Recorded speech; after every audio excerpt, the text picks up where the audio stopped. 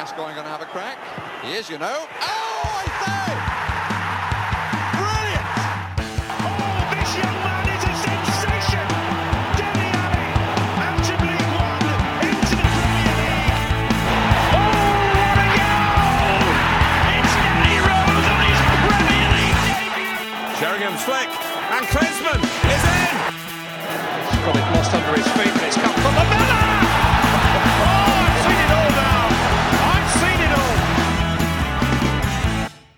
Welcome back to another edition of the internet's most dangerous Tottenham Hotspur podcast. It's Wheeler Dealer Radio. I'm your host, Greg, and we're back after an unprompted hiatus last week that, believe it or not, was not driven by Tottenham Hotspur, but, you know, if we were available, it might have been. So, in any case, we're back to talk about one good game and also the end of our season. So, there's a lot to talk about this week. Joining us from the concrete jungle of East Atlanta, it is Ben Daniels. Ben, how are you doing this week?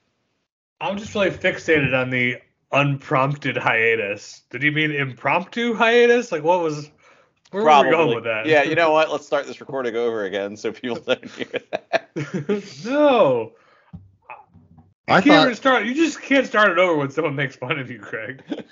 You're right. We would never get anything recorded on here if I did that. Yeah, no, that would be correct. So, I mean, is unprompted technically like that incorrect? He makes a good point. I don't know. It's just a weird thing to say. Yeah, I mean, but that's Greg. So thanks. I think. Sorry, I didn't come to work this week. I took an unprompted hiatus. Exactly.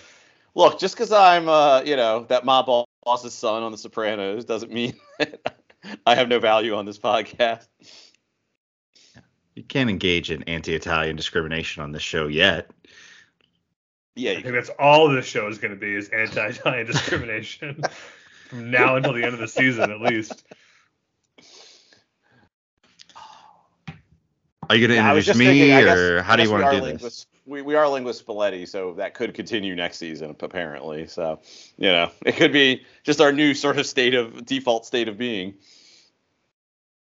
Could be. So, are we introducing Brian, or are we refusing? Yeah, hey, coming to us from the slopes of the unprompted slopes of South Florida, it's Brian Ashlock. Brian, how did you cope with the last week and a half of Tottenham Hotspur football? I did a lot of unprompted stuff. And a few impromptu things. That's good. That's good to know.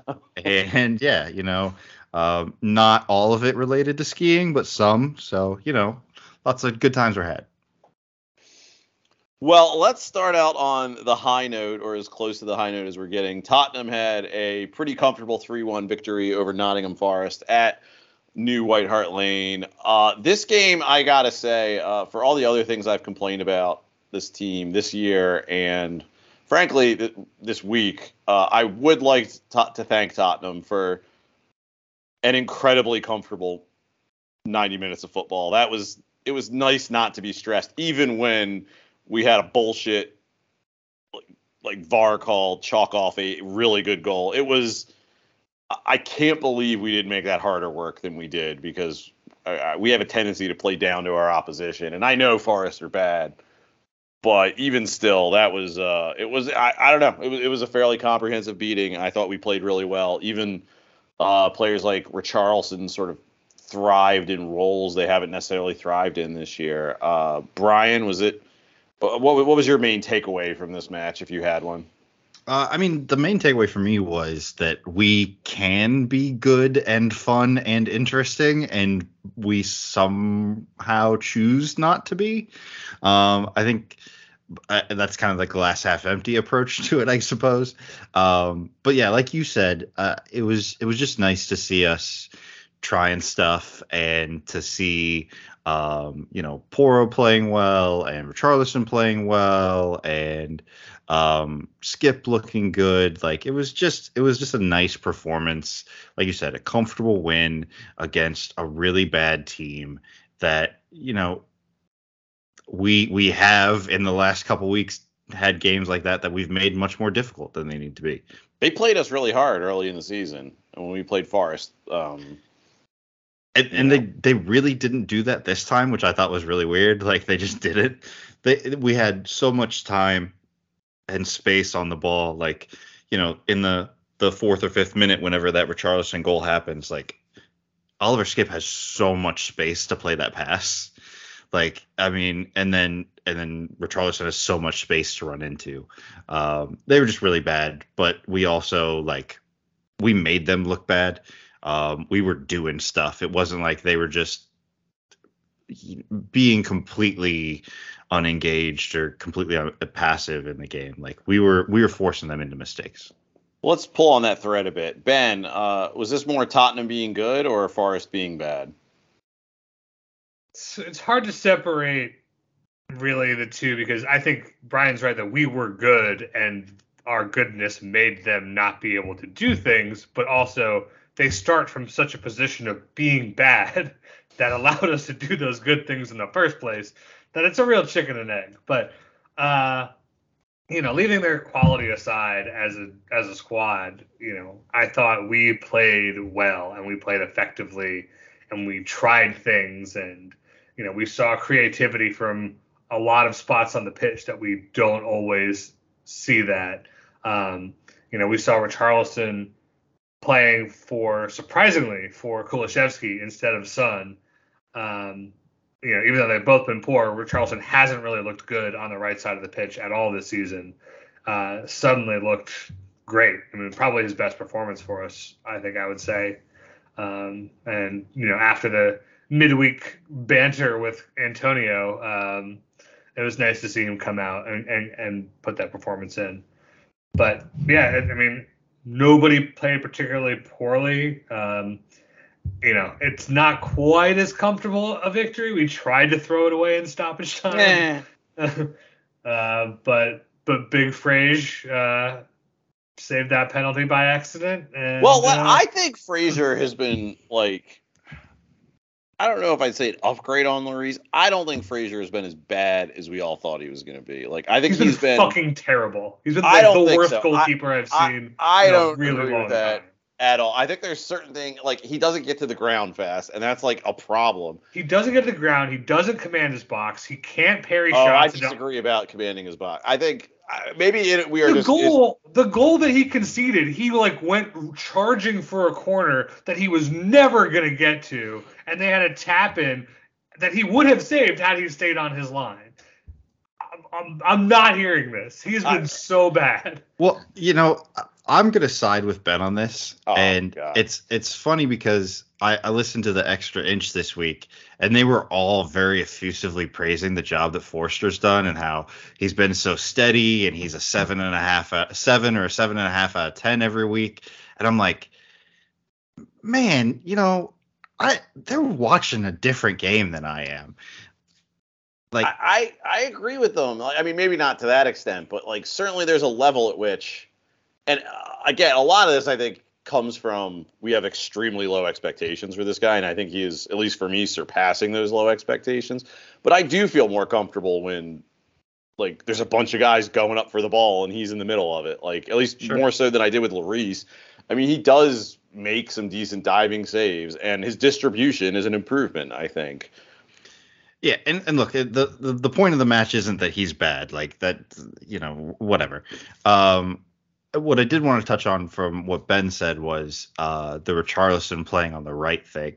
And I thought it was interesting because he was good in kind of different ways than how he's been good in, the Chelsea and the West Ham games.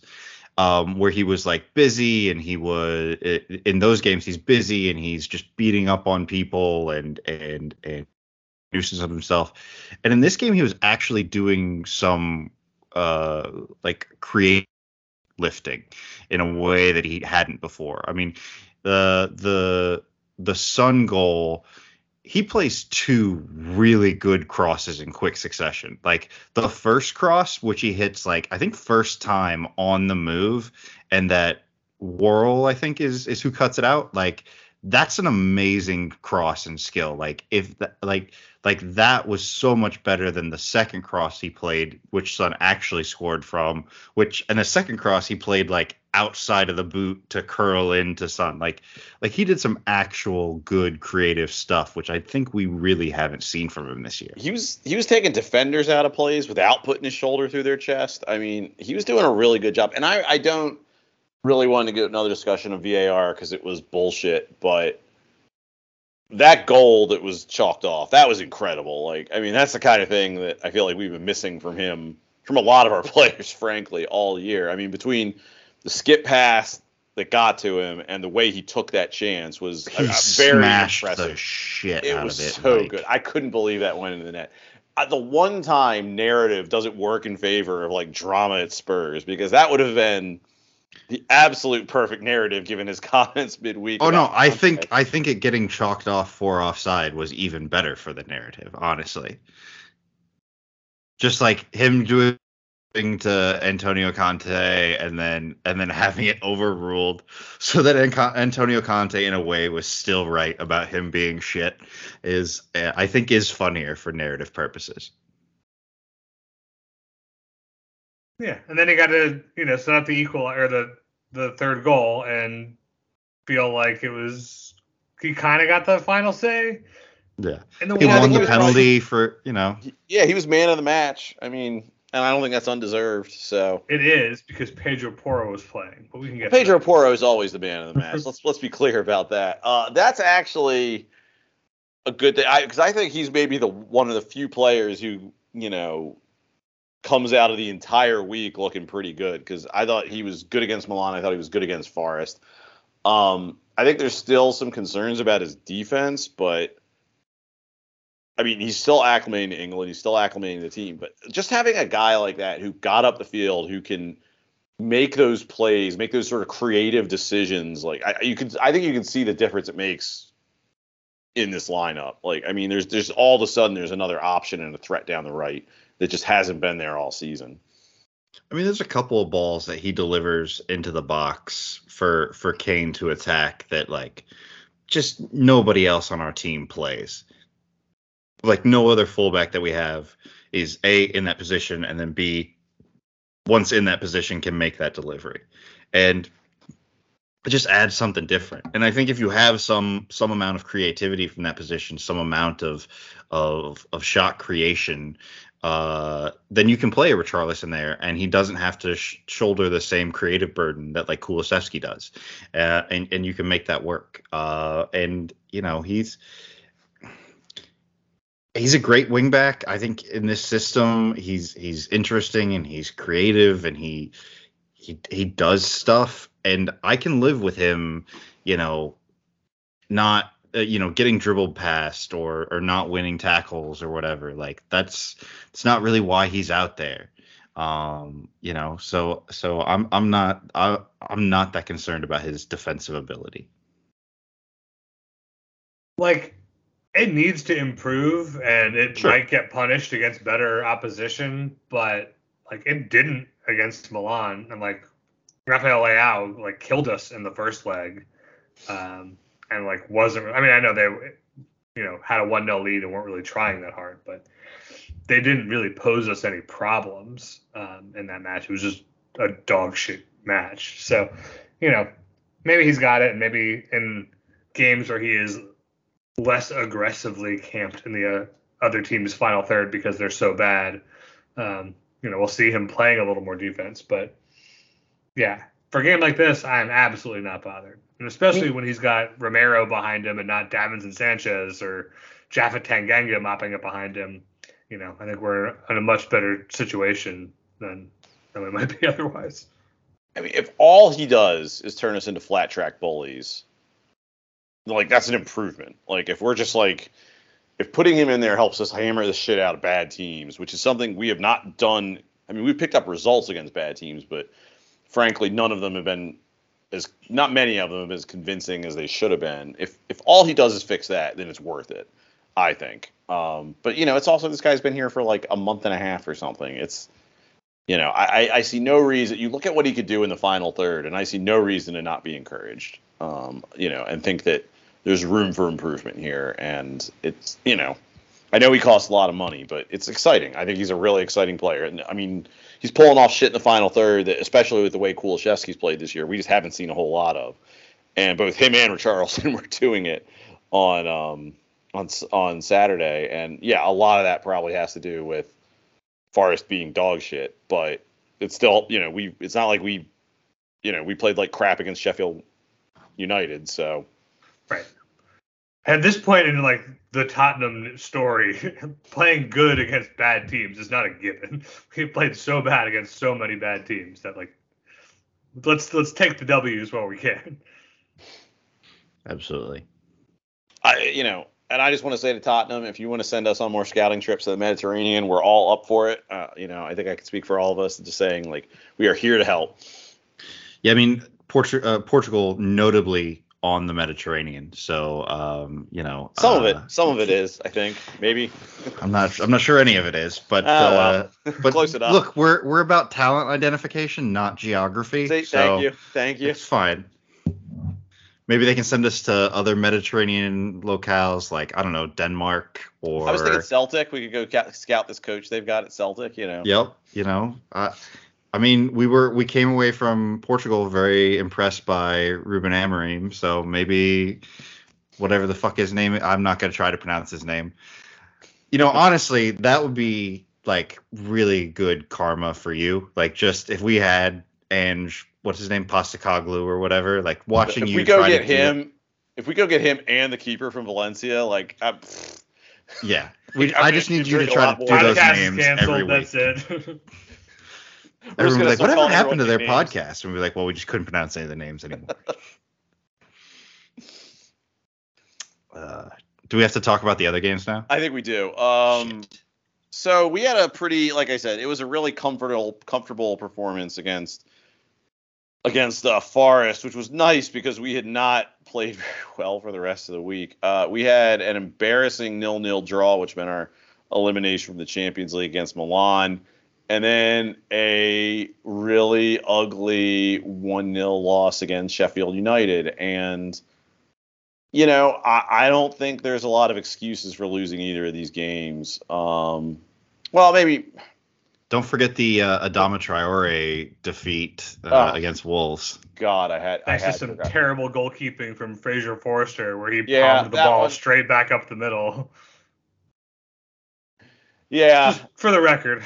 Yeah, no, I can't defend him on that one. I swear to God, I feel like we're the only team that Adama scores against. I swear to God, he doesn't score against anyone else. No, I think he's only ever scored like 2 or 3 goals. So we're like one of the few. God, I hate him so much. Yeah, no, we're not playing well. Where we had not been playing very well. And speaking specifically about I guess let's start with Milan. This isn't a terribly revolutionary opinion, but, you come into that game down 1-0. You're at your home ground. Milan is a team that is going to pack it in defensively and give you room to work. And we just came out looking, there was just no adventure. There was no, just no risk taking. And it was like, I don't know what the fuck we were trying to do. Like, I don't know why you're just not coming out at Milan. I understand, they have a couple, like, Leao can burn you. They've, Hernandez is really good going forward. But at the same time, like, this is not, fucking peak Atletico Madrid. This is a team that you should be able to, like, take a swing at. And we just didn't even try in the first half. And then, we finally put together some good play in the second half when we bring Porro on. And, Romero gets sent off, and that's the game right there. It's just, I don't know. It was. The lack of adventure is just so inexcusable to me. That you just approach this game so conservatively. I don't know what the fuck Conte was thinking. Like, well, I think it's understandable from like an overall like game management perspective to come out and just like see what happens in the first half. Like, look, because it's only 1-0 and because you are at home, you don't have to go like, all out. Like, you can play your normal game and see where that gets you. But because the game plan that we had was so boring, was so lacking in adventure, like it it just made it so much worse. Like, I mean, I think in a game we're down 1-0 in the tie, and I think we ended up in the game with like 7 shots total, 2 on goal, and like one of them comes in stoppage time in the second half.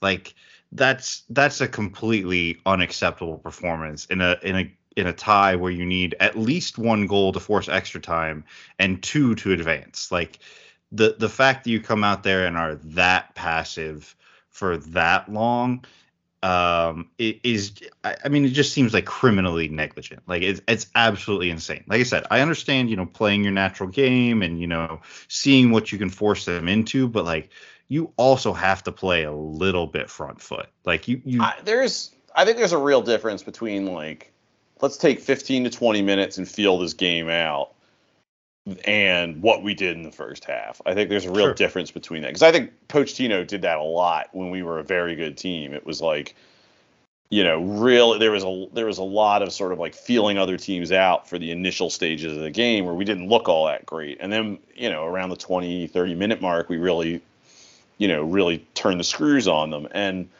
that's not what was going on here. It was just like, maybe we'll get in the box and Harry Kane will do something. But even then, it was just like, passing it around against the Milan team that was happy to let us have the initiative. So it's like, it's not like we're playing like Barcelona, in 2011, who are just passing the ball back and forth to each other and not letting us have it. Like, we could have tried shit. And I understand a level of concern because you don't want to get hit on the break or something. But like, come on, this isn't that. This was just, I mean, with all the feelings around the club, with the way we just went out of the FA Cup like a few days before, like it's an inexcusable game plan to me. It was ridiculous. Yeah, I mean, I think the FA Cup game, like, especially knowing that you went out of that competition, which was set up really well for you to win, and you went out with a whimper basically, and playing 11 guys that are not your first choice. Then you put out a full strength team against this Milan, and then just do nothing. It is just insane. Like, look, and Milan are fine. They won the Scudetto last year. They've got some good players. You already touched on Leao and Teo Hernandez, and I think Tomori's really good, and their keeper's really good. But like, top to bottom, they're not a better team than Spurs. They're just not. And we made them look like they are, and they're not good, particularly good this year. I don't know. It was just. It was probably after that game, and then in consideration of the way we'd looked in the 2 previous matches, like that was probably as low as I've been as a Spurs fan this year. And then you add in the Conte Richarlison stuff, and it's just like this is completely untenable now. Like any thoughts that any of us had that like, oh, we can do some stuff and we can save the season, and like, yeah, we can still finish 4th, and then Conte will be back for next year. Like that's gone. It's done. Like, I think he might have saved his job with the Forest result, but Ben. I mean, I'm glad Spurs didn't ruin my weekend again on Saturday by beating Forest. And we got very lucky with, Liverpool following up a 7-0 hammering of Man U with a pointless loss to Bournemouth. Like, that's the kind of thing we do. That's not the kind of thing other teams do for us. But like, it should have been season over after that week, after getting knocked out of the FA Cup, knocked out of the Champions League, and losing it to Wolves. Like, that should have been it. Like, we should have been kind of dead and buried for the season. And I'm glad that we beat Forest, and I'm glad that we've given ourselves a pretty good lifeline to keep us in pole position for Champions League qualification. But like, where was that response in any of the previous games? Like, we've been just on such a slide for so long. Just like Brian said, to see us go to that Milan game after getting knocked out by a Sheffield United, and not have a shot on target until the 65th minute of the game is just like, how is that? You're professional athletes. Like, leaving aside everything that Conte is doing wrong, which is many things, how are you not like putting more of yourself out there to just take a swing at a team that's had a pretty mediocre season Well, a team that plays in a way that'll let you take swings, like Right. It's, you know, But they were happy. They just surrendered everything to us, and we just didn't take shots. So, the whole experience has just been very blah and very disheartening. And like, yeah, it's great to beat Forest, but like, kind of so what at this point? Well, and it's just like 2 weeks ago, we beat the crap out of Chelsea. The week before that, we beaten West Ham handily. Like the Leicester match is in there and the first leg of the Milan match is in there, but we also beat Man City. Like, we have been pretty good recently. Like, and then Stellini was in charge. Yeah, well, but I mean, Stellini was in charge of some of these matches. and Sheffield, like the Sheffield match, the Wolves match, like, it's just, I don't know. I understand that Conte plays a certain way, and by us having him as manager, we're kind of like married to that style and his methodology. But like, we all when he came in after we'd had Mourinho and after we'd had Nuno, we were all like, oh, Conte isn't just like a defense first manager. Like, look at this Inter team. The Inter team scored lots of goals. They were fun. They had Lukaku. They had Lautaro. They did stuff. They were fun. They were cool. And then like the first 3 or 4 months that he was in the job here at Spurs, like, we did stuff and we were fun and we were cool and we were scoring goals and Son and Kane were doing stuff. And now it's not that. It just sucks and it's boring, and we cede possession to teams and we sit off them and we let them dictate how the game goes. And I hate the idea of kind of like big club, small club mentality type stuff, but like, that's kind of what this is right now. Like, this is like small club type mentality. Like, if you're a big club and you go to Sheffield United in the 5th round of the FA Cup, like, you should be going out there and kicking their ass. And I understand, like, we rotated and, we did some, but like, all of the players that we put out there, with probably the exception of Lucas Moura, are better than every player that has ever played for Sheffield United, ever. And I don't know, maybe there's somebody in the 60s that I don't know about, but I'm sticking with it. 60s, try like the 1860s, but yeah. Bill like Jagielka, that's your guy. Yeah, there you go. So, I just like, I just, it's beyond frustrating because we've seen us be good. And it hasn't even been that long ago that we were good and fun and interesting. And then we did it again this weekend. And it's just like, what's the thing? Like, is it fitness? Is it mentality? Like, what is it? Like, I don't understand what it is with this team. Well, and it's almost like the Milan and Sheffield matches, I feel like, really offer both sides of the problem. Because like the Milan match is where like I get angry at the coaching staff and like there's no initiative, there's no inventiveness, there's no experimentation. It's just like the same state old bullshit they just expect to work. The Sheffield match, a lot of people complain about rotation, but like you said, Brian, like that team should have won that match. Maybe not as convincingly as if we started Harry Kane and all that other shit, but like we should be able to go out there and maybe not impose our will with that team, but we should be able to win that match with at least some level of comfort. And it's just it's a fucking clown show every time. And so it's like, it's not like this team doesn't have some sort of mentality, because they've dug themselves out of holes all season, but they also, dig those holes for themselves. And, you have matches like this. So I don't know, like, I've seen a lot of people who defend Conte on Twitter be like, well, what do you expect him to do with these players? And it's like, I don't necessarily expect him to, like, get performances out of them like we had last year, but I expect a little bit more than this. And I don't know, maybe there are players that need to get shipped out, but I don't know. I don't know what it is, because I don't think you need to liquidate the entire roster, but I also think the coaching staff is not getting the most out of them. So, but like, why is Lucas playing when Danjuma exists? Yeah. And like, I understand that like Danjuma is on loan, but like we have an option to buy. Lucas is expiring contract at the end of the season. There's no incentive to play Lucas. We know what Lucas is. Are you telling me this at however old he is, 29, 30, 31, I don't know. I'm not going to look it up. I don't care. Is you're telling me that he's better than Danjuma, a guy who scored like 7 goals in the Champions League last year? Well, this is the other thing I hate about Conte is okay, Danjuma is not like the perfect guy for your setup. Like, tough shit. Like, I don't know the process that led us to getting him, but frankly, the price we got him for, like, and what we needed in terms of attacking depth, like, Conte should be like, yeah, I'll fucking figure out how to use him as a backup for the rest of the season. Like, this is not. Again, there's problems if like Conte told the front office, I'm not fucking using him unless everyone else is dead. But like, frankly, Conte shouldn't be turning his nose up at this guy, and it's like that's the fucking problem with having this guy as our manager. It's like unless they are exact to his specifications, he's not using them. And I'm sorry, he's not fucking Pep Guardiola, where we're getting results in play that sort of, okay, it's so good, you've got to dictate to him. Like, no, like, I don't think Conte can afford to be this picky.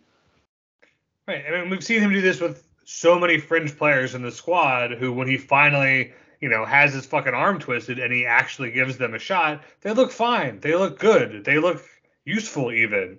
And, the fact that we have a process that leads to us bringing in yet another guy who Conte doesn't want is just exposes so much dysfunction between the backroom staff and how we're executing on the pitch that I just don't know why we even want to persist with this guy as our manager, because it's clearly not a holistic vision for like how this team works. So like, why are we doing any of this?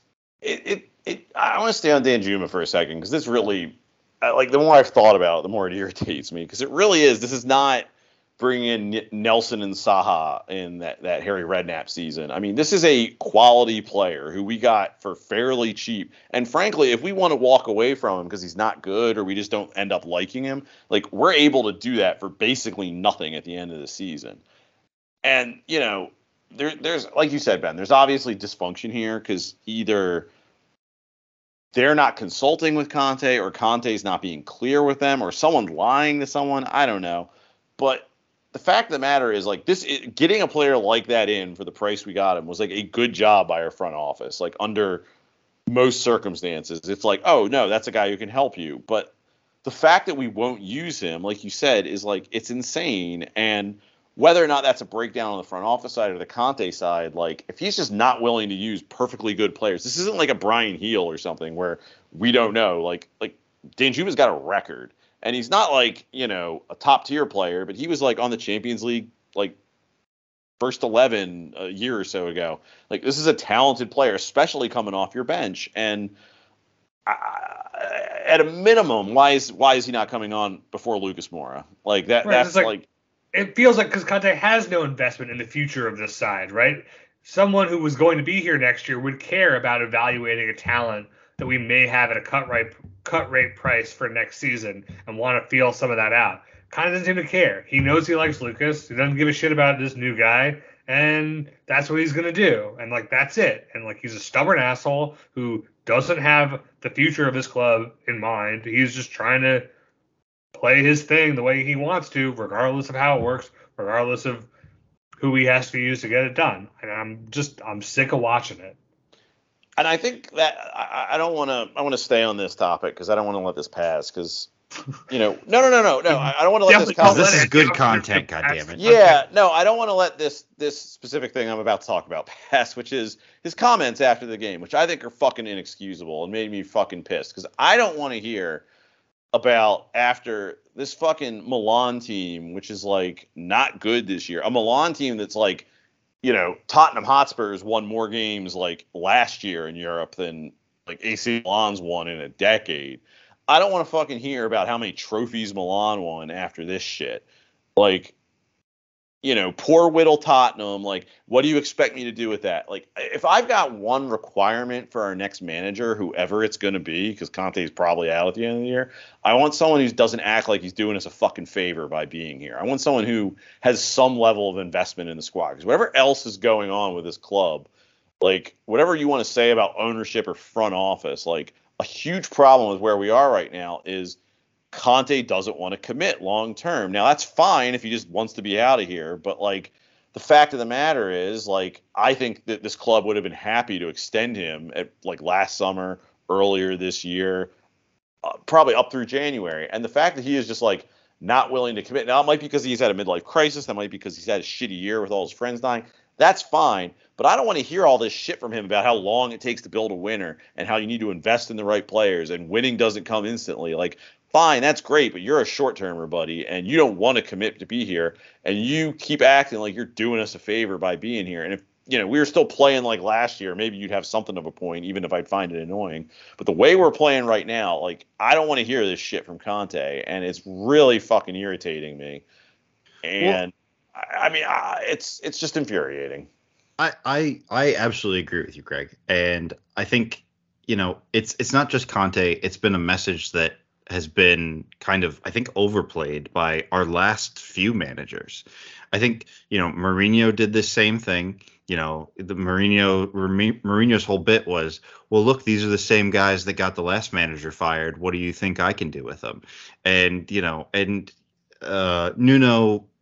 we didn't really have Nuno long enough for him to like get into that spiel, but Nuno knew he was going to get fired, so he just wasn't happy to be. He at least kind of talked about it like a little bit of a project, but it's just like it's frustrating because I guess a little bit on the one hand, I recognize that they are at least somewhat correct. Like our transfer policy, the squad structure and the way that we have, like our age profile of the squad, the things that we have done, like it is not up to kind of what some of the other clubs are doing. But we also have more money than so many of these other clubs. We have so much better players. We have Harry Kane, who is the most prolific English striker of his generation. We have, Christian Romero. We have Hugo Lloris. We have, Heung-min Son. Like, we're not Leicester. Like, we're not some plucky side that's overperforming. Like, we're a good fucking team. And I think, I look at, for example, what Ten Hag is doing at Manchester United. And Ten Hag has come in and been like, we're Manchester fucking United, and we're going to win games because we're just fucking better than teams. And he's not in here talking about, well, what we really need is we need a process and we need to.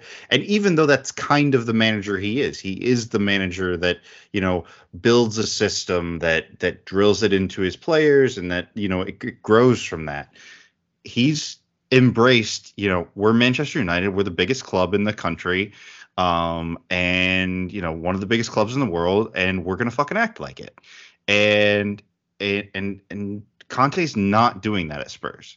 And I'm like you. I'm over it. Like, either this club is a project and you want to talk about it as a project and invest in the future and invest in development and talk about it that way and say, like, look, this is unfortunate that this happened, but, we're getting these guys game time and we're growing and we're moving towards this goal. That's like, that's not fun, but at least you're projecting forward. And so like I as a fan can get on board with that. Don't come out after the game and tell me, yeah, we're just shit. We're just not, we don't have enough money. We're not good enough. And we're just not going to be good enough. And like that, I just struggle to see how that as a message is going to get anybody anywhere to buy in. I mean, that's really like a huge part of it is that like Conte just has zero message discipline. And this club is not telling a story about who they are and what we're trying to do to the fans in any way that like makes fans feel better about what we're doing. And like, we like to rag on the supporters trust for like demanding answers to questions they have no business like getting answers to from the club. But at the same time, the club should be managing fan expectation and fan feeling around how a season is going. And when it's going badly, to stick your fucking manager up there to be like, yeah, this club's a bunch of dog shit. Like, they're lucky to have me. I can't work miracles. What do you want? Maybe in 10 years you guys could win a football game. Like, who is that serving other than Antonio Conte managing his own failures? And like, that's not good for the club. It's not good for the fans. It's not good for anybody to hear other than, again, Antonio to be a self-serving little prick. And that's what I'm tired of. Greg loved to trot this out about like Tanguy and Tomboy, but guy who can only be failed can never fail. And like that is the total book on this dude, and it's tiresome. Like when I win, it is because my genius has dragged this club up. When I lose, well, it's fucking Tottenham. What do you expect? It's right. We're Tottenham is always the fucking punchline of so many jokes. I don't need our manager telling those jokes too. Like, right. And like, you know what? Like, I've fucking followed this team for 18 years. I have seen this team be fucking way better than this, Antonio. So like, what's your fucking punchline? You know, like we have won more Champions League matches under Pochettino than Conte's won in his entire career. Where's your fucking punchline, Antonio? Like, it's horseshit.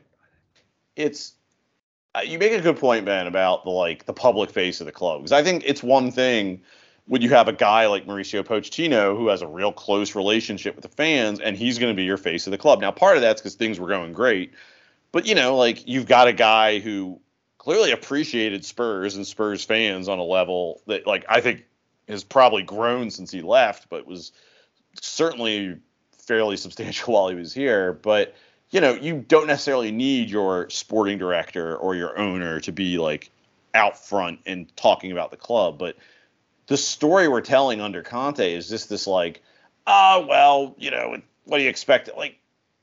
What can you do? You're Tottenham. And it's he's acting how do you expect us to beat AC Milan? Fucking we could have put together teams that could have beaten AC Milan over the last decade.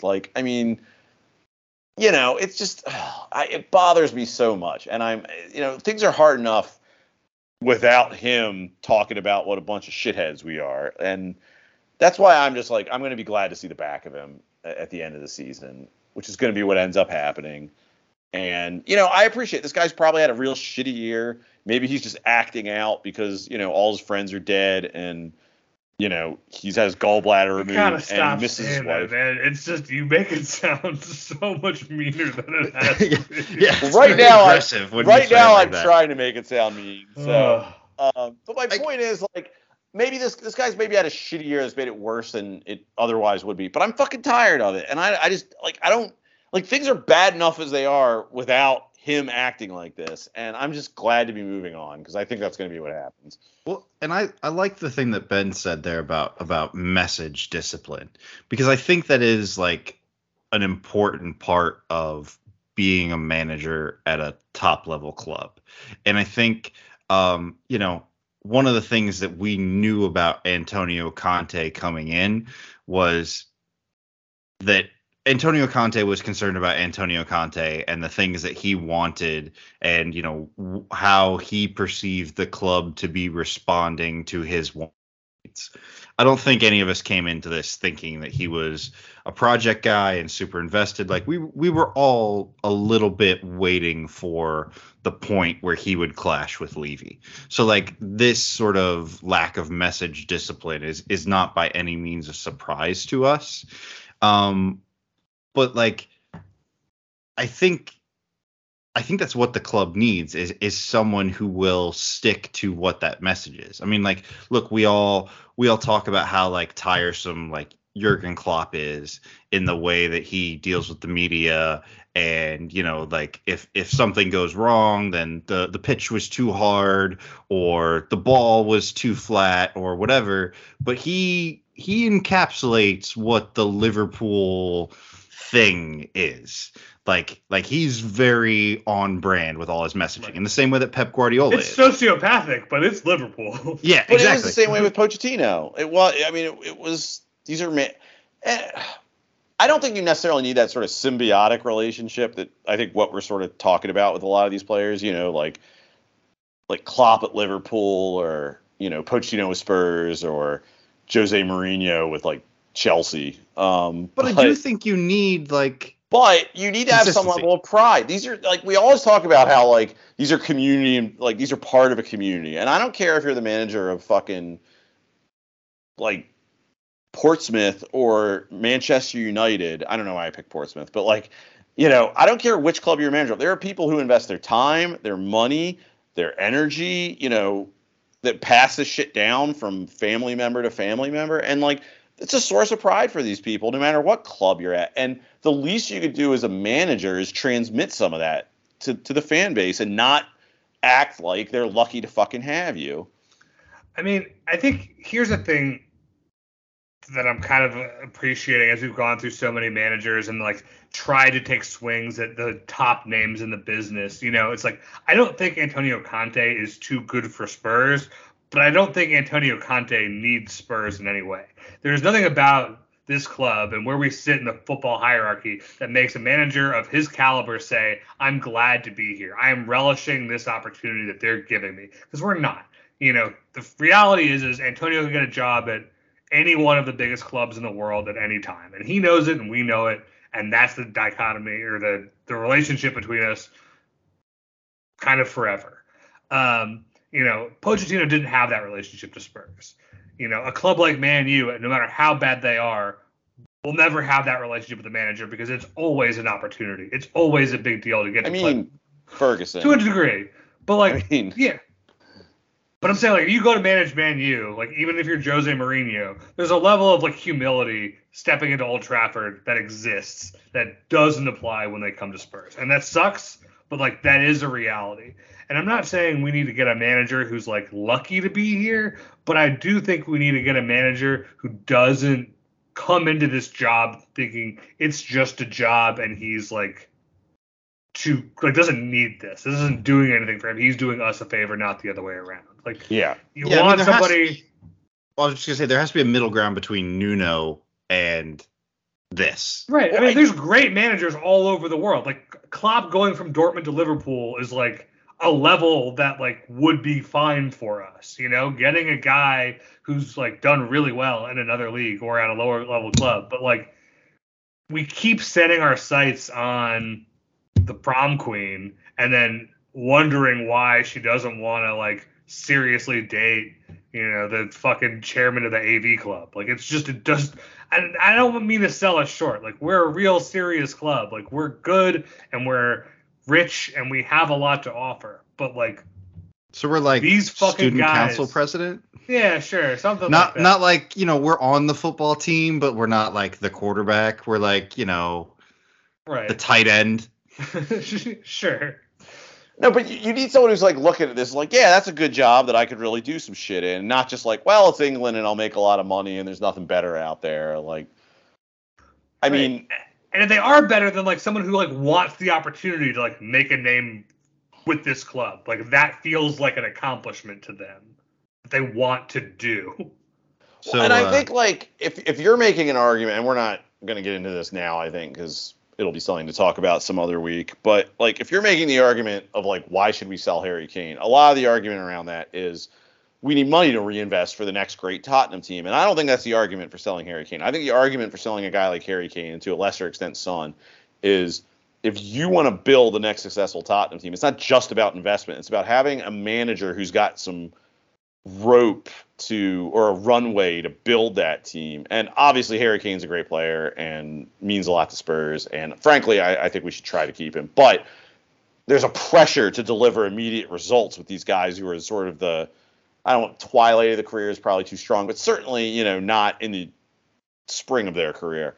So, you know, if you get rid of a Kane, you could theoretically maybe get a Pochettino type guy like a De Zerbi or whoever, who you're like, okay, it might not all click the first year, but we're going to sort of, you know, let this run for a season or three just to see how it goes and like really sort of build something. And there's not that immediate pressure where if he doesn't win a trophy by the second year, then fuck, there's a ton of pressure. He wants to be out. The supporters want him out, all this other stuff. Because I think that's been part of the problem is we're hiring these, like you said, Ben, we're hiring these prom queens.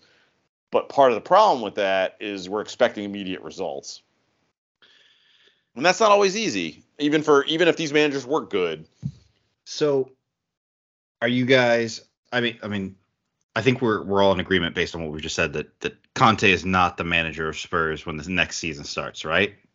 I think if he wanted to be here, we would say, yeah, sure, but I don't think that's going to happen. So I don't think he's going to be, no.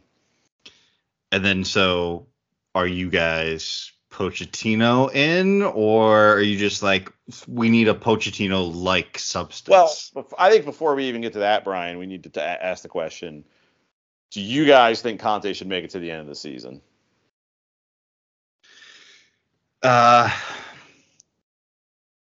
Yes. I guess the calculus you need to have is what is most likely to win you top four.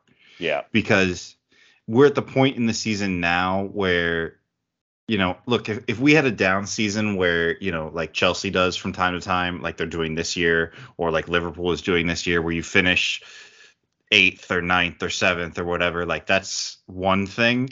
But we're like flirting with top four. Like it's we are a top four club right now. Yeah, we're not just flirting with it. Yeah, it's reasonable that we could finish as high as third.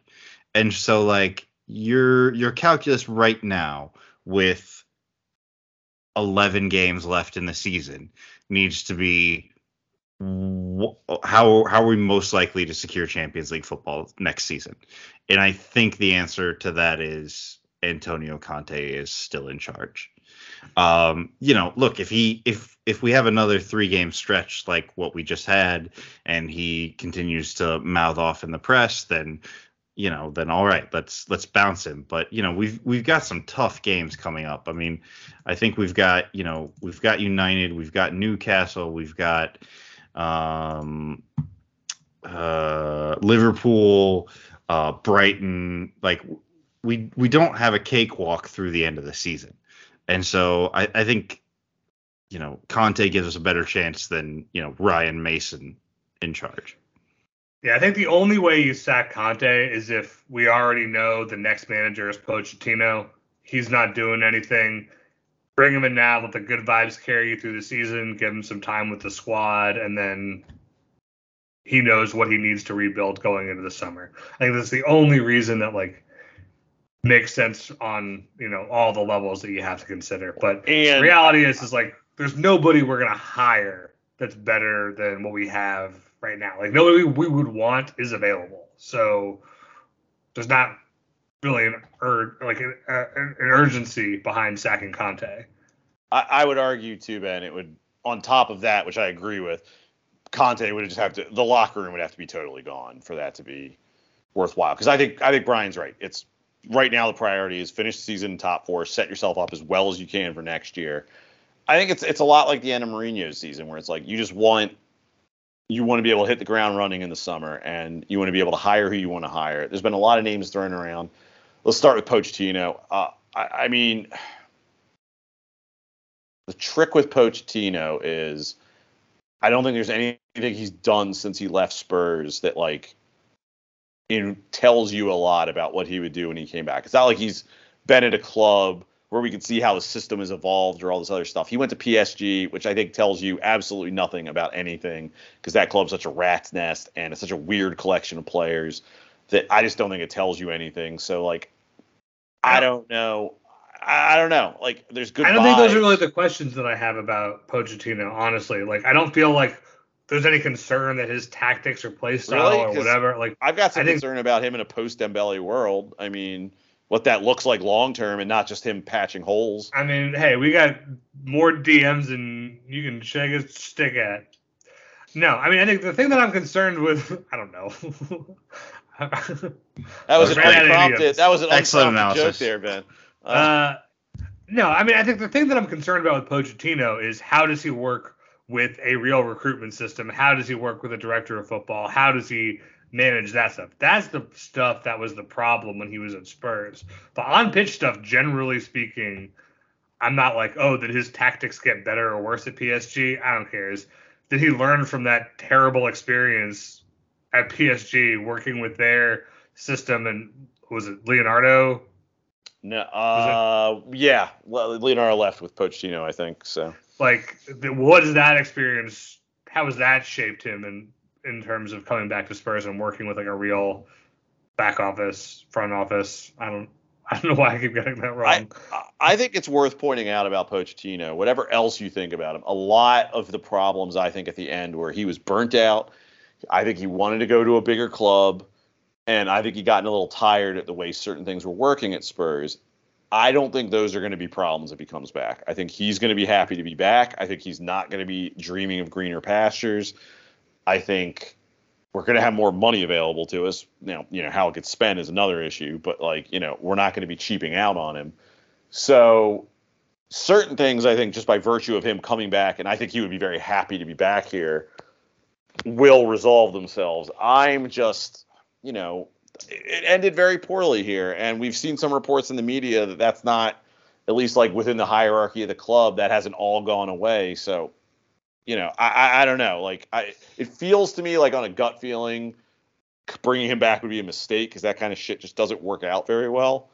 If he'd gone to like, I don't know, Sevilla or something and been kind of successful, I might feel a little bit better about it. If I had some like a body of work to sort of judge him on, but I don't know. Like I would be happy for him to be back because of vibes. And like you said, Ben, for all my like worries about him in a post Dembele world, he was really stitching shit together over and over again for that last season that he was here, where everyone was getting hurt and he really had to make that midfield work. And I think that's worth pointing out about Pochettino, that it's possible he could make it all work, but Brian, you look like you have something you want to say. Oh, and you're muted. Oh, Perfect, no. Whatever. No. I've said it before. I'm not in favor of bringing him back. I don't think that ever works out. I think, like you kind of touched on, Greg, he hasn't exactly like done so well in his work since Spurs that you're like, oh, this can be a different thing or a better thing. I think his PSG teams had a lot of the same problems that his end of era Spurs teams had, and he also had better players. So I don't know. I think on the one hand, like he fits the bill of the thing that Ben is talking about, where you say like you want someone that wants to be here, that not necessarily that Pochettino needs Spurs more than Spurs needs Pochettino, but that he seems to embrace Spurs. He understands the atmosphere, he understands what the fans want, he understands what the club wants, and he buys in. And so I get from that perspective why that's a thing that people would want. But I just think people are kind of looking at that era with sort of the rose-colored glasses of, look at the results we had, also look at the Champions League final. Wasn't that fun? And it's just like, I remember being on this show every week with Ben, and Ben being poached out for a year and a half before we fucking fired him. And I don't think that's true. Ben was like poached out when we hired him. Jesus Christ. And, This doesn't sound like me. And the other thing is like, he gave some young players development minutes in like the first year and a half that he was at the club. But then by the end, we were all complaining that he wasn't doing enough to pull guys through the academy. And that he only wanted these established players. And then we weren't buying players because they weren't on the list that he wanted. And like, so there's just a lot of questions that I have.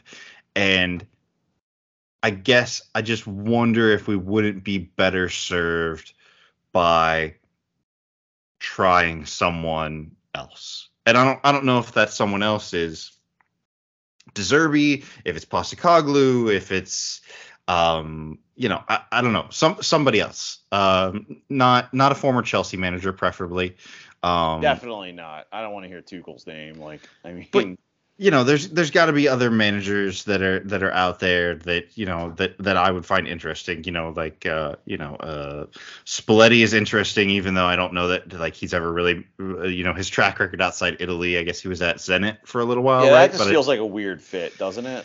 Yeah, and I mean, I like the guy at Atalanta, but he's like old and never managed outside of Italy, and so that doesn't fit. And like Luis Enrique has been mentioned, and I don't know how I feel about that either. But it's just like I hated his Spain teams, but like listen to Sid Lowe say that like he knows how to develop youth players. Like okay, like that made me more interested.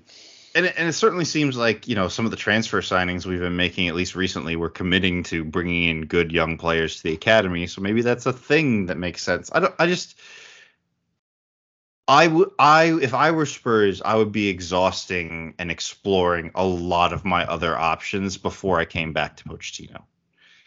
And I'm not saying that we should get what's his name, Will Still or whatever from Reams because he's the hot young name in coaching and whatever. I'm not saying we should do that just because he's like 13 games unbeaten. But like, we should look at our options and figure out what is actually going to be good for the club, be good for the players that we have. And I think also we really have to focus on getting someone that's going to play interesting and attacking football. Yeah. And because, Levy made this whole statement when Conte comes about returning Tottenham to their DNA. And I think we were all like, really? And then we all kind of like, we listened to people like Nathan on the Extra Inch and some other people that were like, no, he does play attacking football and his teams do look good and they do score goals. And it's like, okay, well, maybe. I think we just need a guy that's going to just like all out attack. Like, I don't know, like, what's his name? Fonseca? Yeah, the Fonseca, but then also Rosa, or Schmidt, like Roger Schmidt. Like, I'm not saying that, but like, let's do some fun, weird shit. Like, let's enjoy Spurs again. Yeah, I think the thing about enjoying Spurs that we've always found is as much as we enjoy Spurs playing well, we also enjoy Spurs winning, and playing well and losing is not that enjoyable. Sure. But we haven't been doing either of those for a while. No, totally. And I do agree with you. Like, as much as I've had my frustrations with Pochettino, but I love that man, and I would be happy to have him back. But I think going back to that well, like right now, and that's your move, just feels like the exact same stopgap, short-termist thinking that has got us here since firing him in the first place. It's just lurching from one quick fix to the next, hoping one of them finally works. And like, I don't think this is it. Like, there's a way that this reunion works, and I just don't trust anything about this club's approach to make that happen. He would have to, like, if I was the DOF or if I was Levy, like, if we were going to bring Pochettino back, I would have to have a lot of assurances from him about, like, well, how are you going to address these things that went wrong the last time? How are you going to approach this current squad? Like, there's a lot with Pochettino who I think would, like you said, Ben, it's worth pointing out that he could do a good job. I don't think that's like out of the realm of possibility or incredibly remote, but enough went wrong, and it does smack of that sort of, like, okay, this keeps the fans happy. It's a big name signing, yada, yada, yada. Whereas you think about, like, okay, well, what's the approach that led to us hiring Pochettino? And, maybe this is a little too obvious, but that feels to me more like hiring a De Zerbi or something like that than going after even like a Luis Enrique, who I think is an interesting hire and not someone I'm going to dismiss out of hand. But, getting a guy like that in here certainly, seems smarter to me. And I want to thank Chelsea for hiring Graham Potter so we don't have to prove to everyone that he's a fraud, because he would have seemed like that kind of Pochettino-esque manager that would have made a lot of sense to bring in here. Yeah, I don't know. Like, I like Brian said, I just want someone who's, like, going to try to play positive football. I don't need the Ozzy Ardiles, like, all attack all the time formations, but I just need someone who's going to try to take the game to the other opposition, try to impose our will on the other team. Yeah. I want to be fun again. Like, we've been fun, like, in individual matches or for, like, a run of 3 or 4. I'd just like to be a front foot team again. Do you think we're far away from that? Yes. Because I think assume you bring in, like, a decent manager with, like, a reasonable level of transfer business over this window and the next window. Like, how far away are you? How far away do you think we are from being a good team? We still have, I don't think we're that far away from being a good team, but I think you're far away from being a good, like, front foot, possession oriented, attacking team, because, like, we just lack passers, like, all over the field. We lack sauce. We got nobody who can fucking do anything cool. And Ndombele might come back, so, you know. Yes. He'll bring a lot of sauce with him, all right, but it'll be on his chicken wings. We catch up, whatever. Exactly. No, I think we're pretty far away. I don't think we're far away from being a good team, but like, look, even the really good Pochettino teams, like that was a counter-attacking team. Like, that the Pochettino, like, really good, like, Champions League run, like that was a Winks Sissoko midfield where we were just kicking it long to Kane and Son. And like, so like, that was not the good Pochettino team. Let's be right. clear. But that was a good part of it. But like, think about like Napoli, for example, and like the way that they are good, and like that is like ideally what I would like Spurs to look like. We're so far from that. We are like 6 players and 300 million pounds from that. Is there a manager that we have been linked with where you were just like absolutely not keep him away from this club? Pochettino? Steve Cooper, yeah. God, that guy really, looks you shady. were that categorically out on Pochettino? Yeah, as your last choice manager. I don't know about last choice, but he's pretty far down the list. I think I am less interested in De Zerbi than a lot of people are, because I think the numbers actually tend to show that like Brighton are actually worse with De Zerbi in charge than they were with Potter. I think those are not like, there's a lot of numbers going around, and numbers can tell a lot of stories. Sure. Like, they are more fun to watch. I'll tell you like that. Graham Potter managed them for like 4 games this season, and they're relatively easy games, and they won them all, I think, or like 1-3 and drew 1. So like, yeah, those are tough numbers to overcome. And De Zerbi had like his first 4 games against like Liverpool, Man City, Man U, and Arsenal or something like that, and they lost all those games. So like, it's been a very small sample, so to use numbers to tell any kind of story you want is whatever. But like, since coming back from the World Cup, they have been, I think, just fantastic to watch, and they regularly just like beat the brakes off of teams in a way that like I would just die to see Spurs do. I think I'm still Paulo Fonseca curious. Ugh. Just because, like, I don't know, that seemed like a good hire when before we scared him off. That seemed like a good hire when we were like holding our dick in July, like not like, I mean, if you have time to plan. So like, I've watched a couple of Lille games recently just because You're a sicko. Yeah, and I've just been interested. They're really fun, and they don't have like great players. Like, Jonathan David is good, but Terrier is injured. And the rest of their guys are just okay, but they're really fun to watch. I feel like it's going to be Enrique. Like, he's a big enough name who also isn't like he'll sell us a story about developing youth. Yeah, I don't know how I feel about him.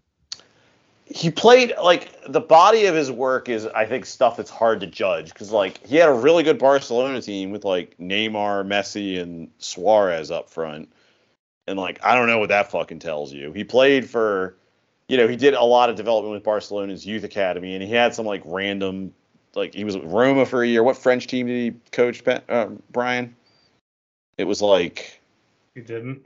I don't remember him. I thought he was in France for a year. Anyway, he bounced around a little bit. Then he's like at Spain, who I hated to watch, but it's also international football, and I hate every iteration of Spain. And it's worth noting that he was giving guys like Gavi a shot like before they were really getting shots at Barcelona. So like, I mean, there's something there. He likes to pass the ball, which is nice, I guess. But like, I think he's a hard manager to evaluate. He managed Roma, no French team. Okay. Celta. He managed Celta for a little while. Okay, that might be who I'm thinking of. Yeah, French-ish. I mean, I don't know. I think we are very far away from what a Lloris and Enrique side would want to be. Just in terms of like technical ability and passing and all that. Yeah, sort of that dude stuff. better be invested if he comes here, because it's going to take a while to get some passers in that he wants. But I would like to see like we didn't talk about him much today, but I think Oliver Skip's other guys had a good couple games. And one of the things I look at with Skip is like, he might be better if he had a manager who was actually fucking playing him, or we had any kind of rotation on this team. Like, so having some managers that were committed to using these guys wouldn't be the worst thing in the world, but I don't know. Like, he just feels like, let's assume that Paratici isn't out of a job by the end of the month. Like, he feels like the sort of right level of like celebrity hire that we would go for under him. Yeah, he does. I don't know. I'm too short termist. I'm just tired of this, Daniel Levy, quote unquote starfucker era. Like, I'm not into it. Like, I liked it better when we were kind of like on the fringes, and then we were hiring guys like AVB and Pochettino, where even though AVB was a former Chelsea man, killing the league, I liked it better when that was happening. But yeah, right. I mean, look, I think our best managerial hires have been Pochettino and Harry Redknapp, and they are not cut from the same cloth, but kind of came from similar circumstances in their managerial career prior to us. And then like it was a step up. They had done well with a worse team in the league, and like. That is the thing that makes me excited about De Zerbi is like, I know that model has kind of worked for us. I think that's why I'm excited about the guy from Celtic, Postecoglou. I just like, he took a step up from, I think he was managing in like Australia and Japan before, and then he takes a step up to Celtic, and he's great there. And then, I think, going like Celtic to like Aston Villa doesn't make really sense to me, but like Celtic to Spurs, like maybe that's Isn't that like Steven Gerrard going from winning the league with Rangers to Aston Villa to getting fired? Yeah. I mean, that's Steven Gerrard, who's not a real manager though. So, The thing I'll give him, and again, this is a very small sample size that I've watched, like Celtic was legitimately impressive in Champions League this year. Like they had some hard luck games against Madrid, but like they looked real good. And I think they lost like 2-0 or something to Real Madrid, but like they were real good and very unlucky to have not scored a few goals themselves. He'd be an interesting hire. I'm a little shocked how much like all the stat nerds seem to love a guy who coaches at Celtic. At least, I want to commend you guys. We've talked about, managers for like 20, 30 minutes at this point. None of us have like, been like retro sickos bringing up Roger Schmidt, who's like wasting away in Portugal. So good work. I said his name. Brian did. I said his name. I didn't say we should hire him, but I mentioned him. Oh, that's the important thing. None of us advocated hiring him then. So, right. I mean, Jesse Marsh is available. What do you guys think? I mean, Ruben Amorim, I'm interested. I mean, reunite him with Pedro Porro. Let's go check. Yeah, I think Ben's right. We need to check him out. I think we need to give. You know what? We owe Roger Schmidt an evaluation too, an in-person evaluation. So. I'm not going to Glasgow to evaluate Postecoglou. No. We're just evaluating Portuguese coaches who coach in Lisbon. So. I don't know. Like it's hard. It's dumb because like things aren't great with Spurs right now, and the fact that we're looking for a new manager this summer isn't great. And I don't trust this club's processes at all. But it is a little exciting to like talk about. Which is dumb and awful, and we shouldn't be talking about it so soon. But I don't know. It does like tickle a lizard part of my brain. I can't lie. I mean, we all have been fans long enough that we know the best part of being a Spurs fan is the off season, the in between times, these liminal spaces where anything is possible and you can dream about something before the rubber hits the road, and like we have to actually watch this team fucking play and disappoint us. I think we call that the Joao Moutinho era. So. Yeah. What could have been. And then we open the season with like Burnley or somebody like that, whoever the newly promoted side is, and then just play a boring 0-0 draw. Yep. God. No. I think, we should hire company. So. Yeah, company, Michael Carrick, anybody. Why not? Fuck it. Jeez. Maybe we should hire Ryan Mason. We haven't mentioned him yet. Oh, so apparently he was being seriously touted by like that he's really grown as a coach under Conte, and it's like, okay, Ryan Mason needs to go coach for like Preston North End or something before I want to see him. He may be a really good manager, and that would of all the people in the world, that would annoy me the most. But maybe It's worked for Arsenal, right? You know- Let's just do it here. but I agree with you, Greg. Like, he should go manage somewhere, in League One or the Championship. You can't tell me that he's not qualified to coach at that level. And he's learned under some great managers. I'm sure he knows a lot of stuff. But like, go do it before we give you the job. Yes. I'm not even as skeptical as Brian is. It's just like, yeah, we should. That guy needs some first team experience before he is our manager or seriously considered for it. But on that note, I think it's time to wrap it up before we seriously discuss Ryan Mason as a managerial candidate. Ben, where can people find you on the internet? Oh, well, you can find me on Twitter at ComradeUSpurs. Brian. That's Comrade with a Y. Brian, where can people find you with a Y? You can find me on Twitter at Brian_Ashlock. That's Brian with a Y. You can find me on Twitter at skipjack0079. And don't forget to follow our podcast at WDR Podcast. That's WDR as in Wheeler Dealer Radio. For Ben, for Brian, and of course for Brett Rainbow, I've been your host, Greg. Come on, you Spurs, please, just for a couple more months.